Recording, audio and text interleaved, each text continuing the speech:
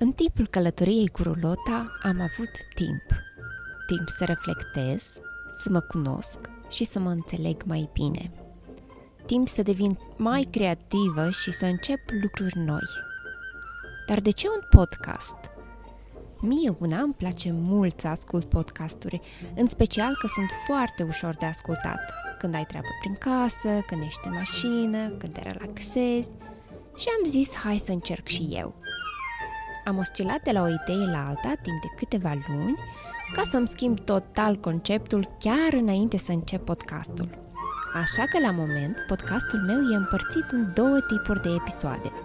1, când vorbesc mai mult despre viața în rulotă, și 2, când intervievez oameni care mi se par interesanți, vorbind și despre subiecte sensibile care mi se par importante. În timp ce invitații mei vorbesc, eu îi pictez și postez un timelapse pe YouTube.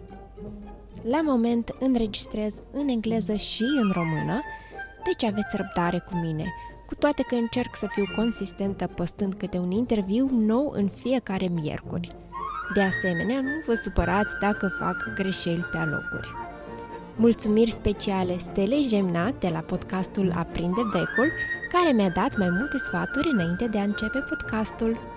Ascultați cu plăcere!